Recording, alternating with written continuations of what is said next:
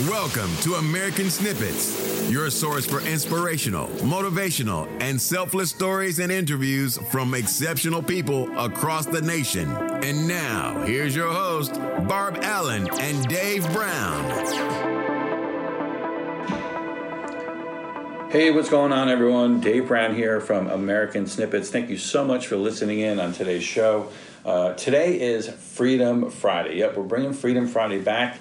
We haven't done a Freedom Friday in quite some time, but we're going to get back to doing these on a weekly basis. So every Friday you can expect Freedom Friday. So what is Freedom Friday? Well, they're short little 5 to 15 minute podcast episodes, a short little message, a snippet from maybe a previous episode, a lesson, something of value, inspirational, motivational that you can take into the weekend, something that you can apply in your own life so you can start creating more freedom for yourself and start living your way towards your own American dream. And on Wednesdays, we'll be publishing our regular podcast episodes, having our guests, our interviews. Those will be on Wednesdays. Friday will be Freedom Friday. So we'll be bringing you 2 podcast episodes each and every week. Today, we have my co-host and partner, Barbara Allen, is bringing you a talk that she did about 6 months ago on the power of patriotism and how patriotism helped turn her tragedy into triumph. So if you have not heard Barb's story, you have to listen to it. It was a national news story about 14 years ago. She lost her husband in Iraq at the hands of another soldier. It was murder. There was a court-martial. It was national news. A horrific, terrible story. I don't want to give it all away, but she was left with 4 boys, all under the age of 6. This is her story that you're going to want to listen to, and you're going to learn how she turned that tragedy into triumph. She's one of the strongest women that I know. I love her to death. She inspires me every day, and I am so grateful to be a part of her life. So listen in as Barbara Allen delivers her talk on the power of patriotism. Patriotism is a word often bandied about in news and media today. But outside of clapping for our military or feeling genuinely saddened at news of casualties, what does patriotism really mean? Have you ever stopped to consider its values or the potential they hold to be a driving force in your life? I definitely did not, until my life changed. It was a sticky, hot summer day, the kind I really love. I was newly pregnant and in a pretty good mood that day as I got home from a doctor's visit with my husband. I was laughing at something he said, until I heard from behind me, I heard him say, "By the way, Toots, I'm going to join the National Guard." So I was like, what? But by the time I spun around to look at him, he already had his hands up in the air and he's saying, "Oh, hang on. You know this is important to me." And I did know, because he told me a while ago something that he'd been so nervous about telling me, the kind of nervous, he'd actually waited until we were engaged and I was locked in until he shared these 2 secrets he'd been hanging on to, the only 2 things that he ever wasn't comfortable telling me. The first tidbit he shared was that his middle name was Edwin. He was super relieved when I managed to move past that shocking announcement and hang on to my love for him. The second thing was absolutely more important to him. Didn't change the way I felt about him, except maybe to make me love him a little harder for telling me. It had been that when he'd been 18 years old, he'd followed that drive he had to serve in the military and gone ahead and enlisted in the United States Army. But he'd been very quickly overwhelmed by the demands of that service, and after struggling for a really long time, he asked for and received an honorable discharge. Even though he'd known that was the right decision for him at the time, it nagged at him, it ate him, he could not let it go. And when he told me about this, he'd become so emotional when he said to me, he felt like he failed as a man. He felt like he failed his country, and more, I could see in him this unfulfilled drive he had to serve. So I did know all that in the back of my head as he was speaking to me. I just really didn't care, which didn't matter because he was still talking. It was 1999, so he was super quick to point out to me, look, our country's not at war. Even if we do go to war, it doesn't matter. National Guard never gets deployed to war. That hasn't happened since World War II, and that had been a historic deployment. I mean, clearly he'd researched his talking points before he dropped this on me. So he was continuing. He said, look, I promise, At most, I'll be gone 1 week at a month, 2 weeks a year. Maybe I'll get called up, say, for an ice storm or something if it's really bad. So I just looked at him with all the calm, cool, rational thought available to me at the time as a young, pregnant wife who'd really just heard her husband tell her that he was going to abandon her and her infant in an ice storm to go help other people. And I was like, seriously? Is that how you think it'll go? You want to know how I think it'll go? This is what'll happen. If you join the National Guard, you will personally guarantee our country does go to war. National Guard will be historically deployed in that war, and you will die in some freak way wherever that war is. Charming, I know. Fast forward with me to 2005. He did still love me, but he joined the National Guard. We'd moved into a new home, and we had 4 little boys. They were 6, 5, 3, and 1-year-old. Whole other talk there. Our country was at war. National Guard had deployed to that war, and my husband was up at Fort John, preparing to deploy to that war himself. I was terrified. I was exhausted, and not just from the strain of caring for these 4 beautiful boys by myself, and building my career and taking care of the house, but just trying to keep myself together in the face of my overwhelming fear that the worst thing I'd possibly imagine could potentially happen to us. And this had made more real to us recently. Just 6 months prior to that, I'd gone with my husband to the wake of a young man from his unit, far younger than him, who'd been killed in Iraq. I saw that young wife standing by her husband's casket so stoically, and I knew for sure I would never be as strong as she was right there if something like that happened to Lou. The very next day, he presented her the flag at her husband's funeral, and he'd shared with me how terrible and devastating that had been. But he wouldn't talk to me much more about it beyond that, but it was all I could think about. And that particular day in 2005, I was having a really bad day, like the one poopy diaper away from a nervous breakdown kind of day. And then my doorbell rang, and 3 men I'd never seen before were standing there. "Ma'am," one of them said, "we heard your husband's deploying to Iraq. We also heard that somebody left you in a bind with your bathroom, and we'd really like to fix that for you." I just looked at them like, what? I'm like, it was true. A contractor had taken the little bit of money we'd managed to save, destroyed our bathroom, left with our money, and now I had a hazard zone to deal with on top of everything else. So I looked at these guys, I said, wow, that'd be really nice, but I don't have any money to pay you. That contractor took all of our money. "Ma'am," one of them said, "we're Vietnam veterans. Lou is our brother. It'd be our honor to do this for you. Please, let us." Oh, I was blown away. And for about 3-4 days, those guys worked, and they left us with a beautiful bathroom, but more importantly than that, they left me with a beautiful message of grace and humility and resilience and patriotism, because that's what had led them to my door that day. And I realized, if these men who've been so betrayed by our country and gone through so much can come forward decades after their service to do such an amazing thing for a soldier they never met, for a family they didn't know, just because they knew what we were going through and they were going to make sure that nobody had to go through that alone, then who was I to complain? And I knew then that my job was to support my husband and do everything I could and hold my babies close while he was gone so that he could take care of what he had to take care of and come back home safe to us. And I told myself, I am going to rock this deployment. And I did, for about 3 weeks.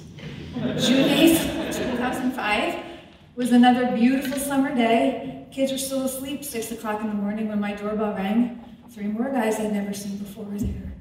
Only these guys, they were in Class A uniforms. And these men were there to tell me my husband had been killed in Iraq.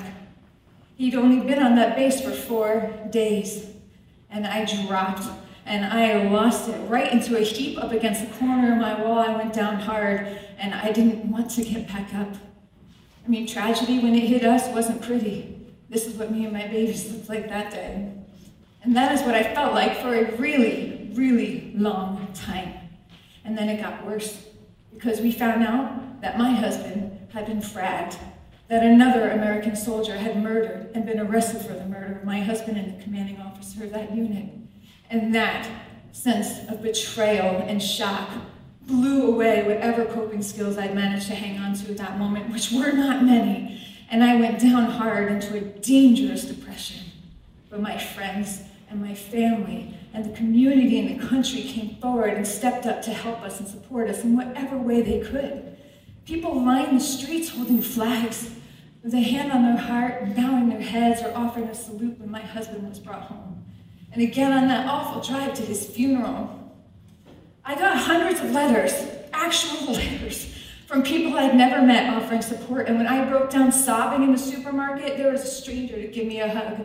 People who know me will tell you I am not a hugger by nature if I do not know you, and sometimes even if I do. But I took that hug that day, and I'm grateful for it still. And that's how I went about the next period of my life, trying to grab onto that strength and that unity and that patriotism that had been ignited by our tragedy. And I tried, and I did my best, but it is hard. It is hard taking care of 4 little boys who are looking to you to guide you through their own pain when you can't even breathe through yours. It is hard going through 3.5 years of a court-martial process. The first hearing was in Kuwait, and I went to that. And everyone after that was in North Carolina, so New York, North Carolina, New York, North Carolina for 3.5 years. Until in December 2008, just before Christmas, we helplessly watched the man who we later found out had signed a guilty plea admitting he committed these crimes. We watched an imperfect military judicial system acquit that man. And I had to watch him walk out of that courtroom free as a bird. And oh boy, did I rage. And I seethed, and I knew in that minute, I knew in my heart, if I was given the opportunity, I would kill myself. And I tell you, if you've never felt that before, you never want to feel that feeling. It is an awful feeling to have in your heart, but I had it. And that's the feeling I started to feed. And I don't know where we would have been if immediately after that, my boys and I had not been swooped up into the arms of some of the hundreds of volunteers who work in an organization called Snowball Express, where every year at Christmas, they fly out thousands of women and children who've lost a husband, a wife, or a parent in service to this country. And for a few days we gather, and they do their best to instill in us that holiday spirit.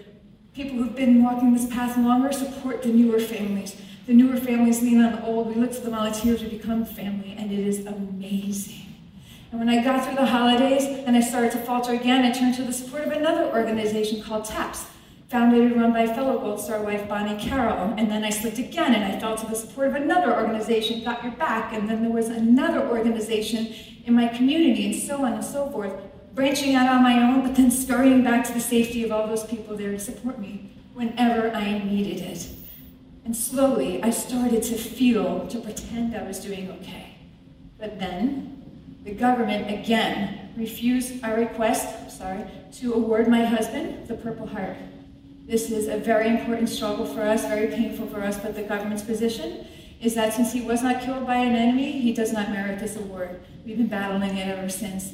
But that rejection I took very, very hard, and I seethed again, and I thought, this is nonsense. I mean, how many times can one government betray one family? This is not the government my husband lived and died for. This is nonsense, and I just gave up. I walked away. I said, patriotism is a joke. Those men who came to my door were a fluke. This doesn't exist. And then, 2 Vietnam veterans I'd never met, independently of each other, heard about our story, read it in the news, researched it, and on their own, within months of each other, first in the mail, then in person, gave me their own Purple Hearts in honor of my husband. The very Purple Hearts that represented their service in Vietnam, their blood spilled, their wounds they still carry today. These men who had every right to be so bitter about a country that, guess what, had betrayed them. Look what they did. The example they set, that lesson they taught me. I'm not supposed to be bitter. What good does that do? What happens if I just curl up in my own world? Who do I help? Do I help myself? No. Do I help anyone else? No. Look what these men did for me. How can I not do the same for myself? And every day, still when I have a bad day and I pass those Purple Hearts, I get a little choked up and I send a silent prayer to those men. And so I went on my way. And I tried my best to do what I had to do, to put my life back together, to be strong, to be the mother my children so desperately needed and deserved. And I started to do okay, or pretend I was doing okay. Then I started to make mistakes, and some of those mistakes were kind of fun, and that felt pretty good, and I made those mistakes a couple more times than I needed to. And then some of those mistakes were actually dangerous mistakes. and had a terrible impact on myself and my children. Because of that mindset I was in, that still anger, bitter, betrayal, self-pity, lost, I had no purpose, I didn't know what I was doing in my life. I was a prime victim for predatory people, and I let them right into my life and into my home. And as a result, I wound up emotionally and financially decimated. Anything I'd managed to build up had been just blown away and obliterated. And instead of looking inside myself, I blamed everybody. I blamed those people for preying on me. When I couldn't get back into the workforce and support my children, when it was so hard to get back in, I blamed an apathetic country who didn't care why I'd been out of the workforce so long. They just cared that I was, and they wouldn't give me an opportunity. And I don't know where I would have wound up if one more person hadn't given me one more chance. This time I was allowed the opportunity to work with veterans in my county as a veteran specialist, helping them file for VA claims and then linking them to resources as they transition back into service or through a crisis, sometimes decades after their service.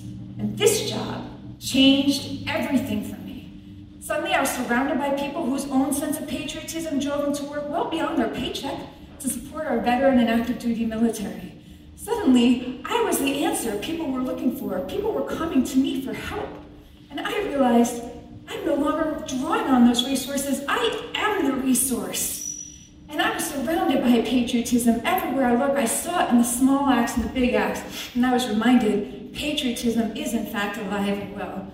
Patriotism doesn't have to live and die in the confines of a government. It can beat in the heart of every American, and it could still beat in mine. I realized that even when the government gets it wrong, Americans like those I was surrounded by every day, we can still get it right. And I got back up and I found my purpose. And that mindset changed everything for me. That mindset allowed me to love my life again. That mindset allowed me to love my country again. And ultimately, it allowed me to love another man again, who's crazy enough to actually love me back, and brave enough to support the part of me that will always love Lou. And soon I get to be his wife, because he's not very smart, and because I'm very lucky. And we've already begun our own work, helping other people navigate crisis and everyday setbacks and immense traumas, drawing on our own experiences from our personal and professional lives. And I am able to do that today because of all those people who follow their own drive of patriotism to reach out into my life and support me the way that they have. So you see, patriotism matters. It has the potential to elevate us from a country of divisiveness to a culture of unity. It can survive and transcend any political and religious differences it has, and if you let it do that and apply those values to your life, you can change lives. It changed my life because people followed that. Patriotism is about supporting those people in our communities who serve at home or abroad to support us so that we are free to follow our own American dream. It's about giving back more than you ever receive. And for me especially, it's about living my own life with such fierce fulfillment that my children are inspired to do the same. And together, we live up to the sacrifice my husband gave.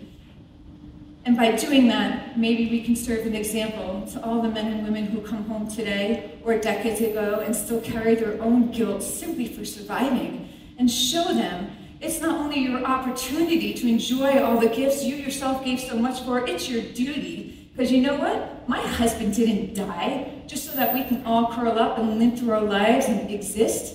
My husband died so we can live, and his sacrifice demands that we do. On June 8, 2005, I lost the very first love of my life, and I lost all love for my own life.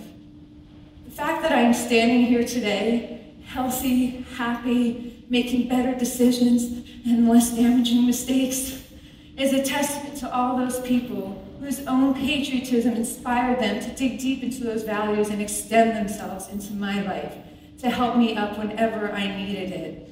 And now that I am allowed to have the opportunity to do the same for so many other people, because patriotism is driving me too now. Patriotism changed my life, and if it can change my life, it can for you and you and you too. So I invite you all here today and every day to stop and think, what does patriotism mean to you? Thank you.